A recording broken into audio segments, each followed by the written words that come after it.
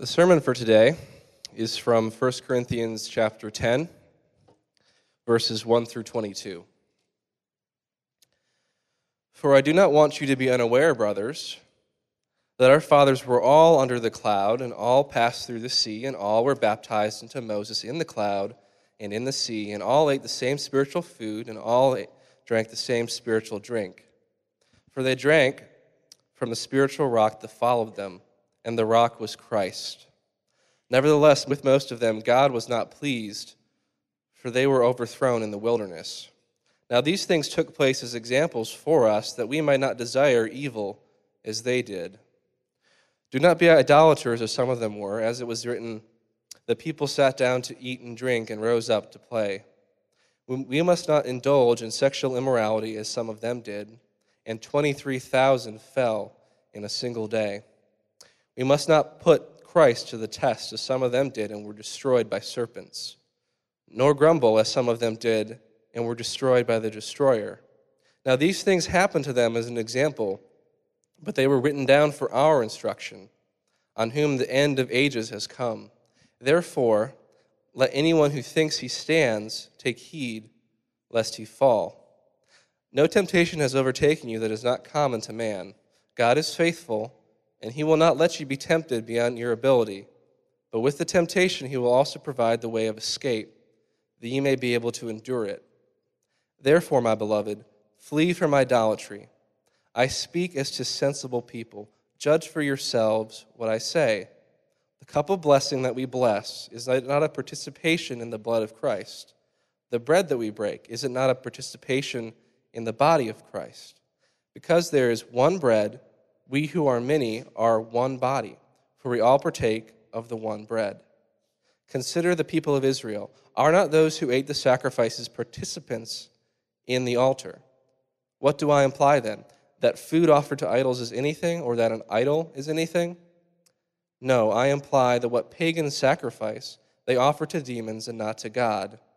I do not want you to be participants with demons. You cannot drink the cup of the Lord and the cup of demons. You cannot partake of the table of the Lord and the table of demons. Shall we provoke the Lord to jealousy? Are we stronger than he? I was reading a New York Times article on what the author described as a real threat to the human future. Probably 1,000 guesses what that might be. So I'll start to give you some hints slowly. He said it's the one in your pocket, not your wallet. He said it's the one maybe on your desk. He said it's the one on what you might be reading this article. He said the smartphone. He went on to say this, definitely if you're young, increasingly if you're old, your day-to-day, minute-to-minute existence is dominated by a compulsion to check email and Twitter and Facebook and Instagram with a frequency that bears no relationship to any communicative need. Now, he goes on in the article to say smartphones aren't bad. They can be good within reasonable limits. They're good, but he argues that the reasonable limits have gone out the door. And then he says this, they, meaning smartphones, are the masters. We are not. They are built to addict us, madden us, distract us, arouse us, and deceive us. We primp and perform for them as a lover. We surrender our privacy to their demands. We wait on tender hooks for every like. The smartphone is in the saddle, and it rides mankind. You say, great. I came to church this morning, and the preacher's railing on my smartphone that's in my pocket. Now, here's why I bring it up. Most of you can understand what it feels like to be addicted or enslaved to your smartphone. In fact, some of you right now are resisting the urge. Some of you aren't even resisting the urge to check the Jags score in London. Put it away You can check the score after the service. But I bring it up because it's something we all feel, the compulsion to constantly be checking it. At night, unable to put it down, unable to turn it off. It's a great case study on idolatry, right? On something that enslaves us or something that addicts us. And I say it's a case study because when we talk about the compulsion towards something or being enslaved or being addicted, there are so many forms of it. You can be enslaved to your career, addicted to your career. You can be enslaved to a relationship. You can be enslaved to what other people think of you. You can be enslaved to the bottle. You can be enslaved to pleasure, to comfort, the list goes on and on. The question becomes, how do we get free from it? How do we flee idolatry? That's the central command in Paul's passage here in verse 14. He says, flee from idolatry. Now, let me just give you some context here. End of chapter 9, Paul has that little section where he talks about running a race to win the prize. He talks about disciplining his body, keeping it under control, lest he be disqualified. Well, now in chapter 10, he's going to give examples from Israel's history of how they were disqualified. He says in verse 5, they were overthrown in the wilderness. And he says, I'm giving you these examples so that you won't be disqualified.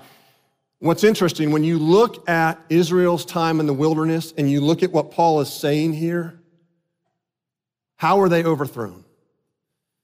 They were overthrown by idolatry.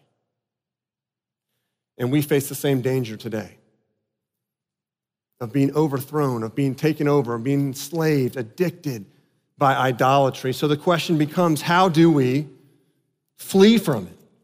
And to look at this, to explore it, we're going to look at the provision of God, we're going to look at the misdirected desires of idolatry, and then we're going to look at the jealousy of Christ.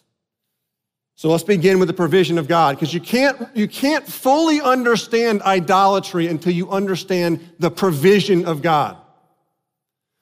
And we see in the first 5 verses, Paul brings up 2 truths about the provision of God. And he's going to use 2 words to really explain this.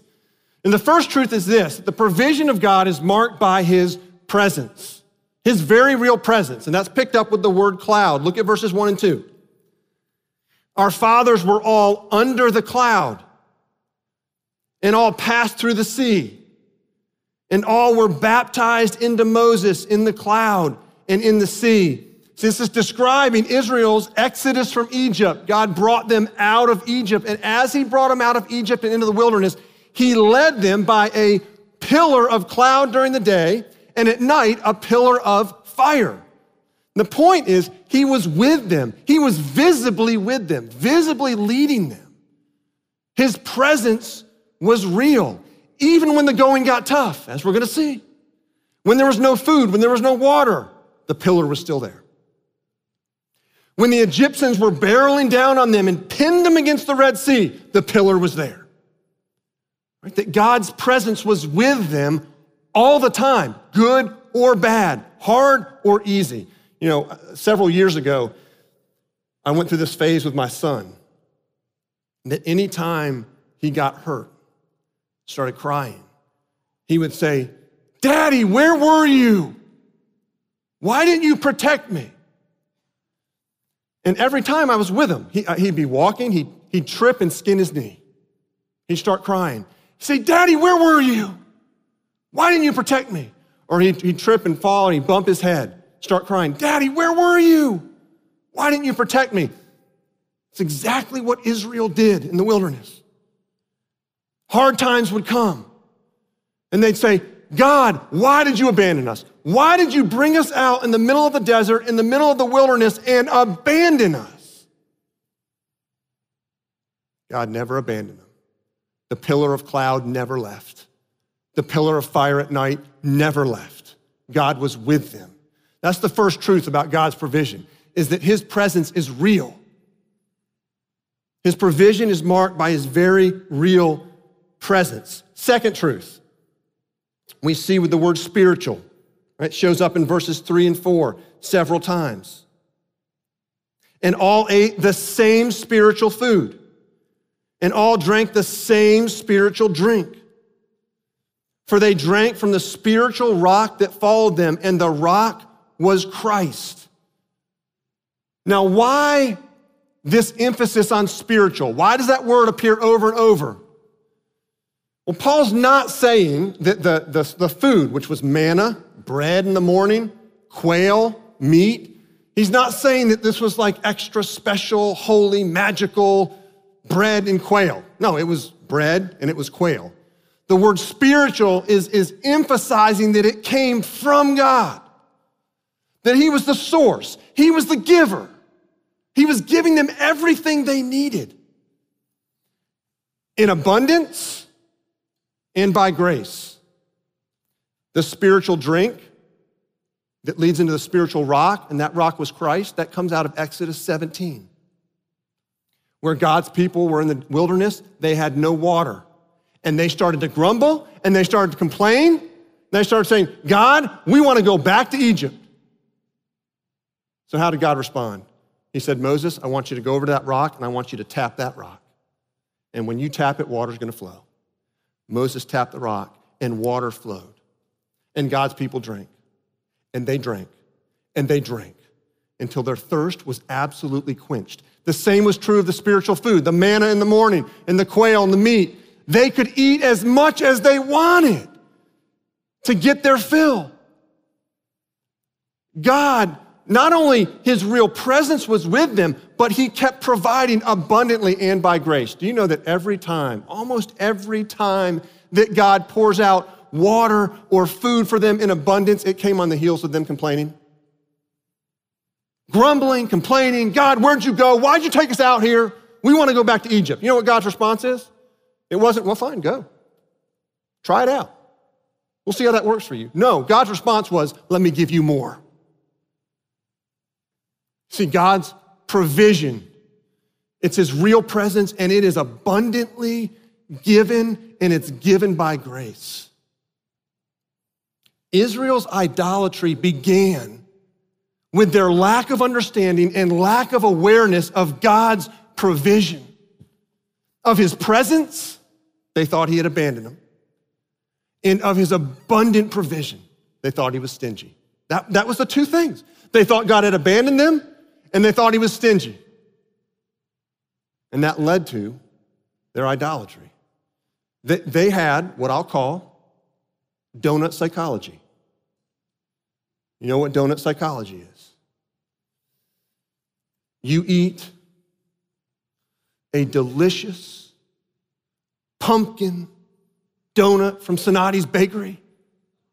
We had 2 dozen back in the hallway this morning. They're gone. None left for you. You eat a pumpkin donut from Sonati's Bakery and you finish it and you complain there was nothing in the middle.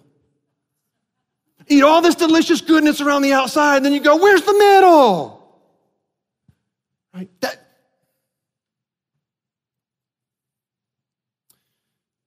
You are primed and prepped for idolatry when you lose understanding and awareness of God's presence, his very real presence, and his abundant and gracious provision in your life. Maybe not how you want him to provide, but his abundant provision in your life. So that moves us to then, what is idolatry? How does it work? If God's provision is the first key to fleeing idolatry, understanding his presence and his abundant provision in your life, then let's move into idolatry and how it actually works. We're going to look at the misdirected desires of idolatry, because that's what's picked up in verses 6 through 11. And what you see in verses 6 through 11 is 4 examples in the middle of Israel's idolatry, which we're going to get to. But verse 6 and verse 11 are the bookend of these examples. And those 2 verses say that the examples of Israel in the desert, in the wilderness, are provided for our instruction. Meaning that all of that happened and it was written down for our instruction, for us to learn something about idolatry to learn how it functions, to learn how to flee it. And the key to understanding idolatry is the end of verse 6. Written down for our instruction so that we might not desire evil as they did. Now, I'm going to take that phrase, desire evil. There is nothing wrong with desire. In fact, you and I are made as desiring beings. We have desires. We were made that way. And not only are we made with desires, but we are actually made for those desires to be satisfied and met. That is how we're made. Idolatry is when those desires get directed at things and or people that can't ultimately satisfy the deepest desires of our heart. Okay, that's what idolatry is. When our desires, which are from God, we are made to be a desiring people. When those desires are directed towards something or someone that cannot satisfy the deepest desires of our heart. C.S. Lewis says it this way. It would seem that our Lord finds our desires not too strong, but too weak. We are half-hearted creatures, fooling around with drink and sex and ambition, when infinite joy is offered us, like an ignorant child who wants to go on making mud pies in a slum because he cannot imagine what is meant by the offer of a holiday or a vacation at the sea. We are far too easily pleased. So what does it look like when our desires start to get directed towards things and people that cannot satisfy? And this is where Paul gives us 4 examples of it happening in the life of Israel, and you're gonna see the examples absolutely are pertinent to today and how our desires can get derailed and misdirected. And all 4 of these examples fall into 2 categories that speak towards one major form of idolatry. The first 2 examples, which are in verses 7 and 8, okay, are gonna show us desires that get misdirected towards pleasure, okay? And what you're gonna see is that in Israel's history, it all started with impatience. Impatience, God wasn't there, God wasn't providing, right, which led to the desires getting directed towards something else. Look at verse 7. Do not be idolaters, as some of them were. As it is written, the people sat down to eat and drink and rose up to play. Now that quote comes from Exodus 32, which is the story of the golden calf. God's people come out of Egypt. God rescues them out of Egypt. They cross the Red Sea. He brings them to Mount Sinai to give them the 10 Commandments, which is really just God saying, now that I've rescued you from sin and slavery, here's the design for life. That's what the 10 Commandments are. He brings them to Mount Sinai, at the foot of Sinai, has Moses go up to the top of the mountain to receive him. Moses is up there for 40 days and 40 nights. He had maybe been gone for a day or 2 before that with them. 40 days, long time. God's people get impatient at the base of the mountain. They say, Moses is gone, what's going on? And they say to Aaron, Aaron, make for us gods to go before us. And so Aaron says, great idea. Give me all your gold jewelry. So they turn in all their gold jewelry they had brought out of Egypt. And Aaron fashions a golden calf. You say, why a golden calf? That was, the golden calf in Egypt represented a number of the Egyptian gods. They were going back to Egypt. They were going back to those gods, what they knew. So he fashions the golden calf. And then here's what's interesting. The people said to Aaron, make us gods that go before us. And then Aaron says to them, after he makes this golden calf, tomorrow will be a feast to Yahweh, to the one true God. You see what was happening? They didn't reject God. They just added gods to provide for them in a way that they thought God wasn't or couldn't. See, that's the danger of idolatry. More often than not, most of the time, idolatry does not involve a willful and conscious rejection of God. It involves in either disappointment because of his perceived abandonment or stinginess. He's not providing as you would like him to provide. We add gods. We turn to idols to provide in the way we want to be provided for. And so it's this dual worship. And that's what was happening in Exodus 32.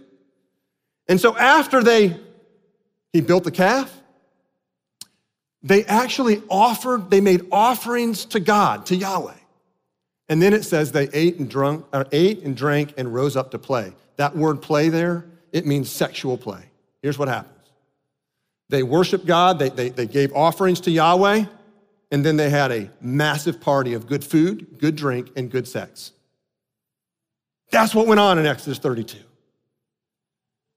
It was this dual worship. And then it happens again in verse 8. We must not indulge in sexual immorality as some of them did, and 23,000 fell in a single day. That's describing Numbers 25, where God's people started worshiping the false god of Baal. And then it said they whored with the daughters of Moab. Same thing going on in Numbers 25.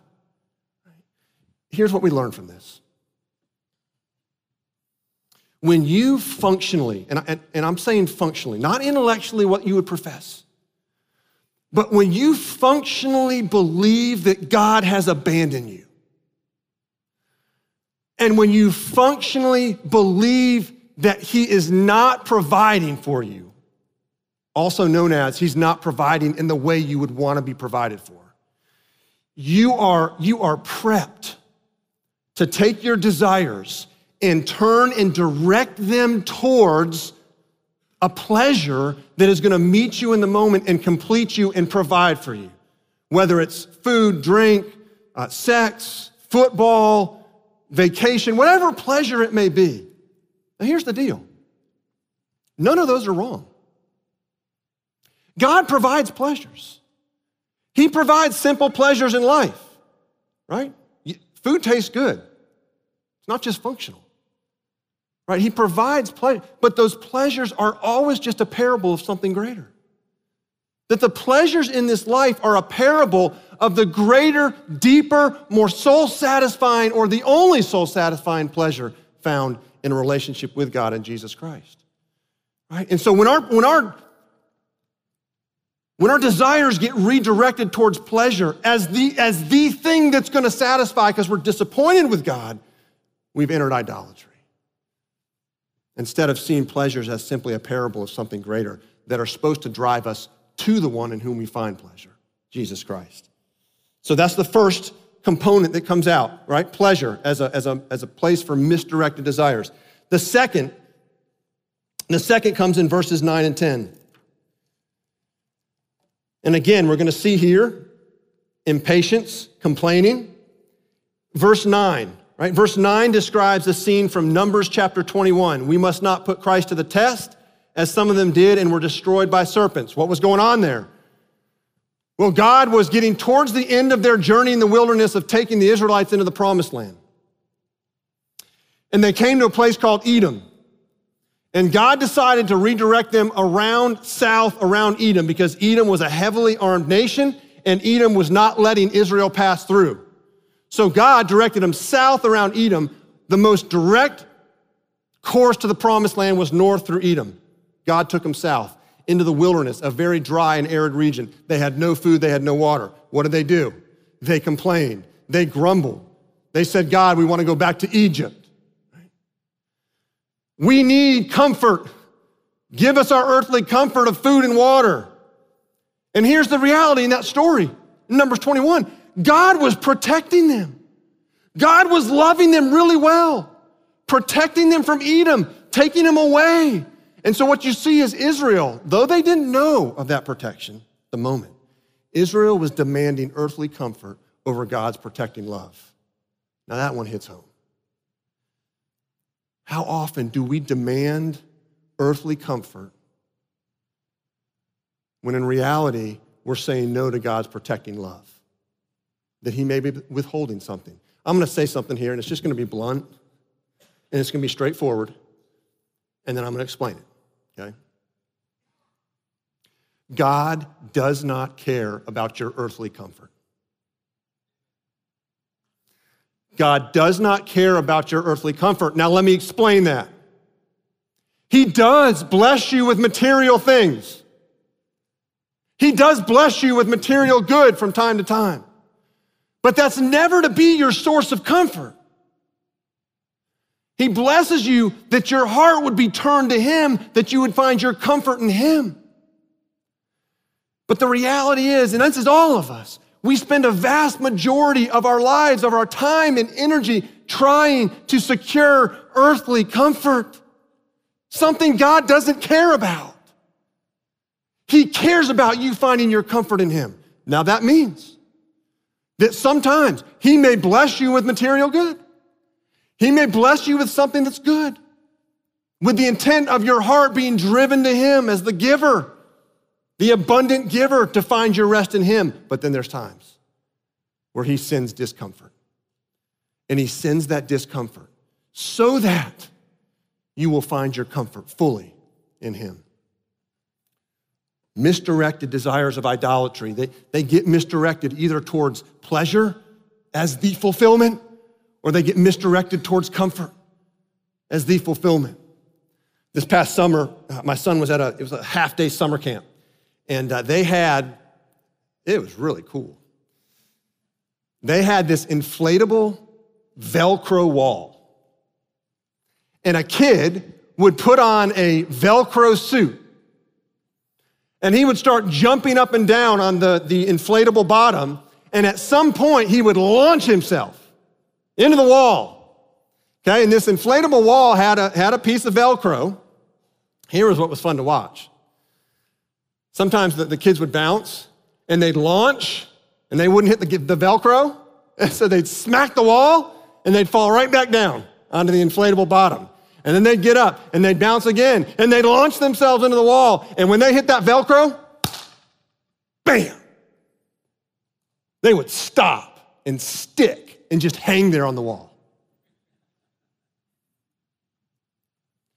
You and I are born into this world in a Velcro suit, so to speak. We are made to stick. And when we direct our desires towards something and someone other than Christ, inevitably we hit the wall and we fall. We can launch ourselves into a relationship, hoping to stick, hoping to find our deepest desires satisfied. We can launch ourselves into a career, hoping to stick, hoping to find our deepest desires satisfied. We can launch ourselves into the bottle or into a substance, hoping to stick. We can launch ourselves into any kind of shallow pleasure or any kind of earthly comfort, hoping to stick. But inevitably, at some point, we come crashing down. Why? Because we were made to stick in one place. And that brings us to our third point. How do you flee idolatry? You recognize, embrace the provision of God. Understand the misdirected desires of idolatry. But third and finally, cherishing the jealousy of Christ. Here's the question. When you find your desires directed at things that cannot satisfy, what is your hope for redirection? Right? If you find your desires directed at something, pleasure, comfort, whatever it may be, cannot satisfy, what's your hope for your desires to be redirected to God? Is it just muscle up, change reroute my desires? Is it accountability? Is it something you do? Now the answer is yes, at some point, but that's not the beginning of it. Look at the beginning, verse 12. Therefore, let anyone who thinks that he stands take heed lest he fall. You know what that means? Fleeing idolatry starts by you believing that you can't get free from it. That's the beginning. That you can't get free from it. That you can't try hard enough, that you're not strong enough to get free from it. All right? Then verse 13. No temptation has overtaken you. He will not let you be tempted beyond your ability. God will also provide the way of escape. That word temptation there, it can mean temptation, it can mean trial, it can mean testing, which means it includes more of the traditional temptation to do something that's sinful. It can include a season in life of heavy trial, of heavy suffering, of heavy hardship that tempts you to try to find a quick sinful relief. And all that's included. But what it says is this: God will not let your idolatry crush you. That's what it says. That God fights for you, and he will not let your idolatry crush you. That he's for you. You know, this absolutely speaks against the thought that God's against us, or probably better yet, that God almost sits back with his arms folded and kind of shakes his head at you when you engage in idolatry, in disappointment, and kind of heaps on the condemnation and the guilt. No, this says that God is fighting for you. He's rescuing you from your idolatry. He's for you. What is absolutely critical to see here is look where verse 14 falls. Verse 14 is the command to flee idolatry. What does it come after? God's promised way of escape. That means that God fights for you. God provides the way of escape. Then he says, now flee. Not reversed. Hey, go flee idolatry, and if you do a good job at it, I'll provide a way of escape. No, God fights for you. He provides the way of escape. Then he says, okay, now, go flee.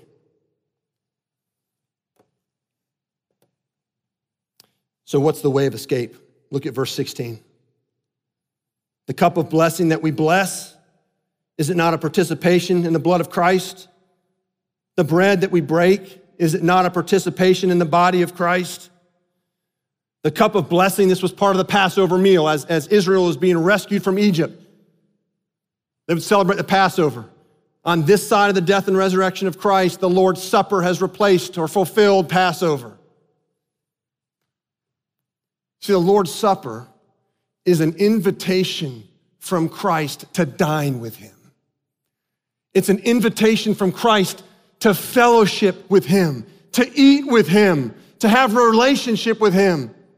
That is the way of escape, is to dine with Christ. And what we see here in this passage is there's two invitations. And it's spelled out by Paul saying, you can't drink the cup of the Lord and the cup of demons. You can't eat at the table of the Lord and the table of demons. There's two invitations. One is an invitation to Christ. One is an invitation to idolatry, and they are so different. The invitation from Christ is, come eat with me for free.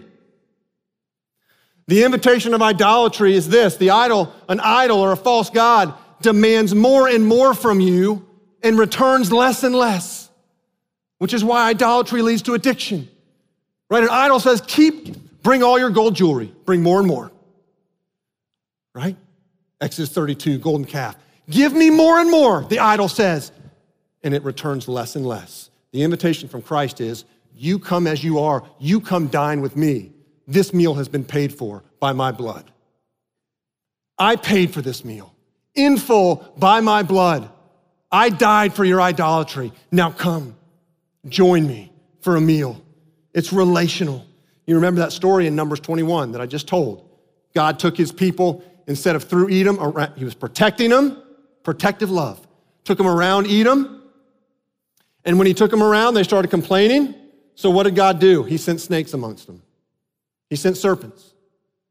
They thought they were uncomfortable when they didn't have food or water. Things got really uncomfortable when he sent snakes that bit them. It was their consequence for idolatry. Idolatry will always, in the end of the road, lead to death. But what did he do? He sent the snakes amongst them. They started getting bitten. They started dying. God told Moses, I want you to fashion a snake. I want you to put it on a pole, and I want you to raise it up. And if they get bit by a snake, all they have to do is look up at that snake on a pole, and they will be healed, and they will live. John picks it up in his gospel in John chapter 3. that same story when he says this, "And as Moses lifted up the serpent in the wilderness, so must the Son of Man be lifted up, that whoever believes in him may have eternal life." In the midst of your idolatry, God fights for you. He provides the way of escape by sending his Son to die a bloody death in your place that you deserve to die because of your idolatry. He was raised up on a tree. He was raised up on a cross. And the gospel says, and the Bible says, if you simply look to Jesus in faith, that you will be healed, that you will be forgiven, that you will have eternal life. That's the promise of the gospel. And as you look up at Christ, you're looking at the one who is unwilling to share you. That's what verses 18 to 22 get after. Look at him. You cannot drink the cup of the Lord and the cup of demons. You cannot partake of the table of the Lord and the table of demons. And then here it is. Shall we provoke the Lord to jealousy? What does that mean? It means that Jesus is unwilling to share you. His love is a jealous love. If you're married, it is good news that your spouse is unwilling to share you with someone else. That is good news. Well, your bridegroom, Jesus Christ, is unwilling to share you, the bride, with anyone else. There's a beautiful story of this in the scriptures. It's in the book of Hosea. Hosea's wife runs after other lovers, commits repeated adultery over and over. You know what God says to Hosea? Let me tell you what he doesn't say. Hey, let her go. She's making a mess of things. Look, she doesn't love you. Look at her chasing after those other lovers. Let her go. You deserve better. Forget it. No, that's not what he says. What he says to Hosea is shocking, and what I want you to see when I read it is Hosea is a picture of Jesus Christ as our bridegroom. Listen to what he says. God says to Hosea, go again. Love a woman who is loved by another man and is an adulteress, even as the Lord loves the children of Israel. So Hosea bought her for 15 shekels of silver and a homer and a lethech of barley. And he said to her, you must dwell as mine for many days. You shall not play the whore or belong to another man. So will I also be to you. Do you know how Jesus responds to your idolatry? He pursues you and he purchases you with his own blood on the cross and then says to you, you shall be mine. I will not let you be destroyed by false gods and idolatry. You are mine. So now, basking in that secure, soul-satisfying love of Christ, verse 14, flee idolatry. Let's pray.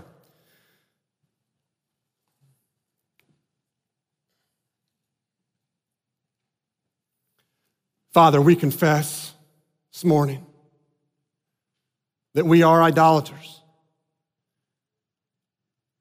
that our desires get misdirected to so many things, pleasures and comfort,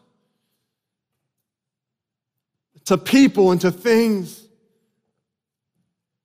that leave us empty, that leave us falling on our backs. And yet in the midst of our idolatry, Father, you pursue us. And you provide a way of escape in your Son, Jesus Christ, who died on the cross, shed his blood, paid fully for the meal that we are invited to. Father, as we think about dining with your Son, Jesus, we're reminded, and we do it in the Lord's Supper, but we're reminded that one day is coming, Jesus, when you return, when we will dine in a feast in your presence. Oh, Father, I pray for those this morning that are here, that are wrapped up in the claws of idolatry and don't feel like they can get out. Would you impress upon their hearts that they can't on their own? Would you impress upon their hearts by your Spirit the one, you, Jesus, who has come to rescue them? And would they respond, Jesus, to your invitation to come dine with you and to eat with you and to have fellowship with you and to find those deepest desires satisfied? Father, as we continue to worship and we sing to you, we sing loudly that our salvation and our freedom from idolatry is by grace alone, through Christ alone. We pray this all in his name. Amen.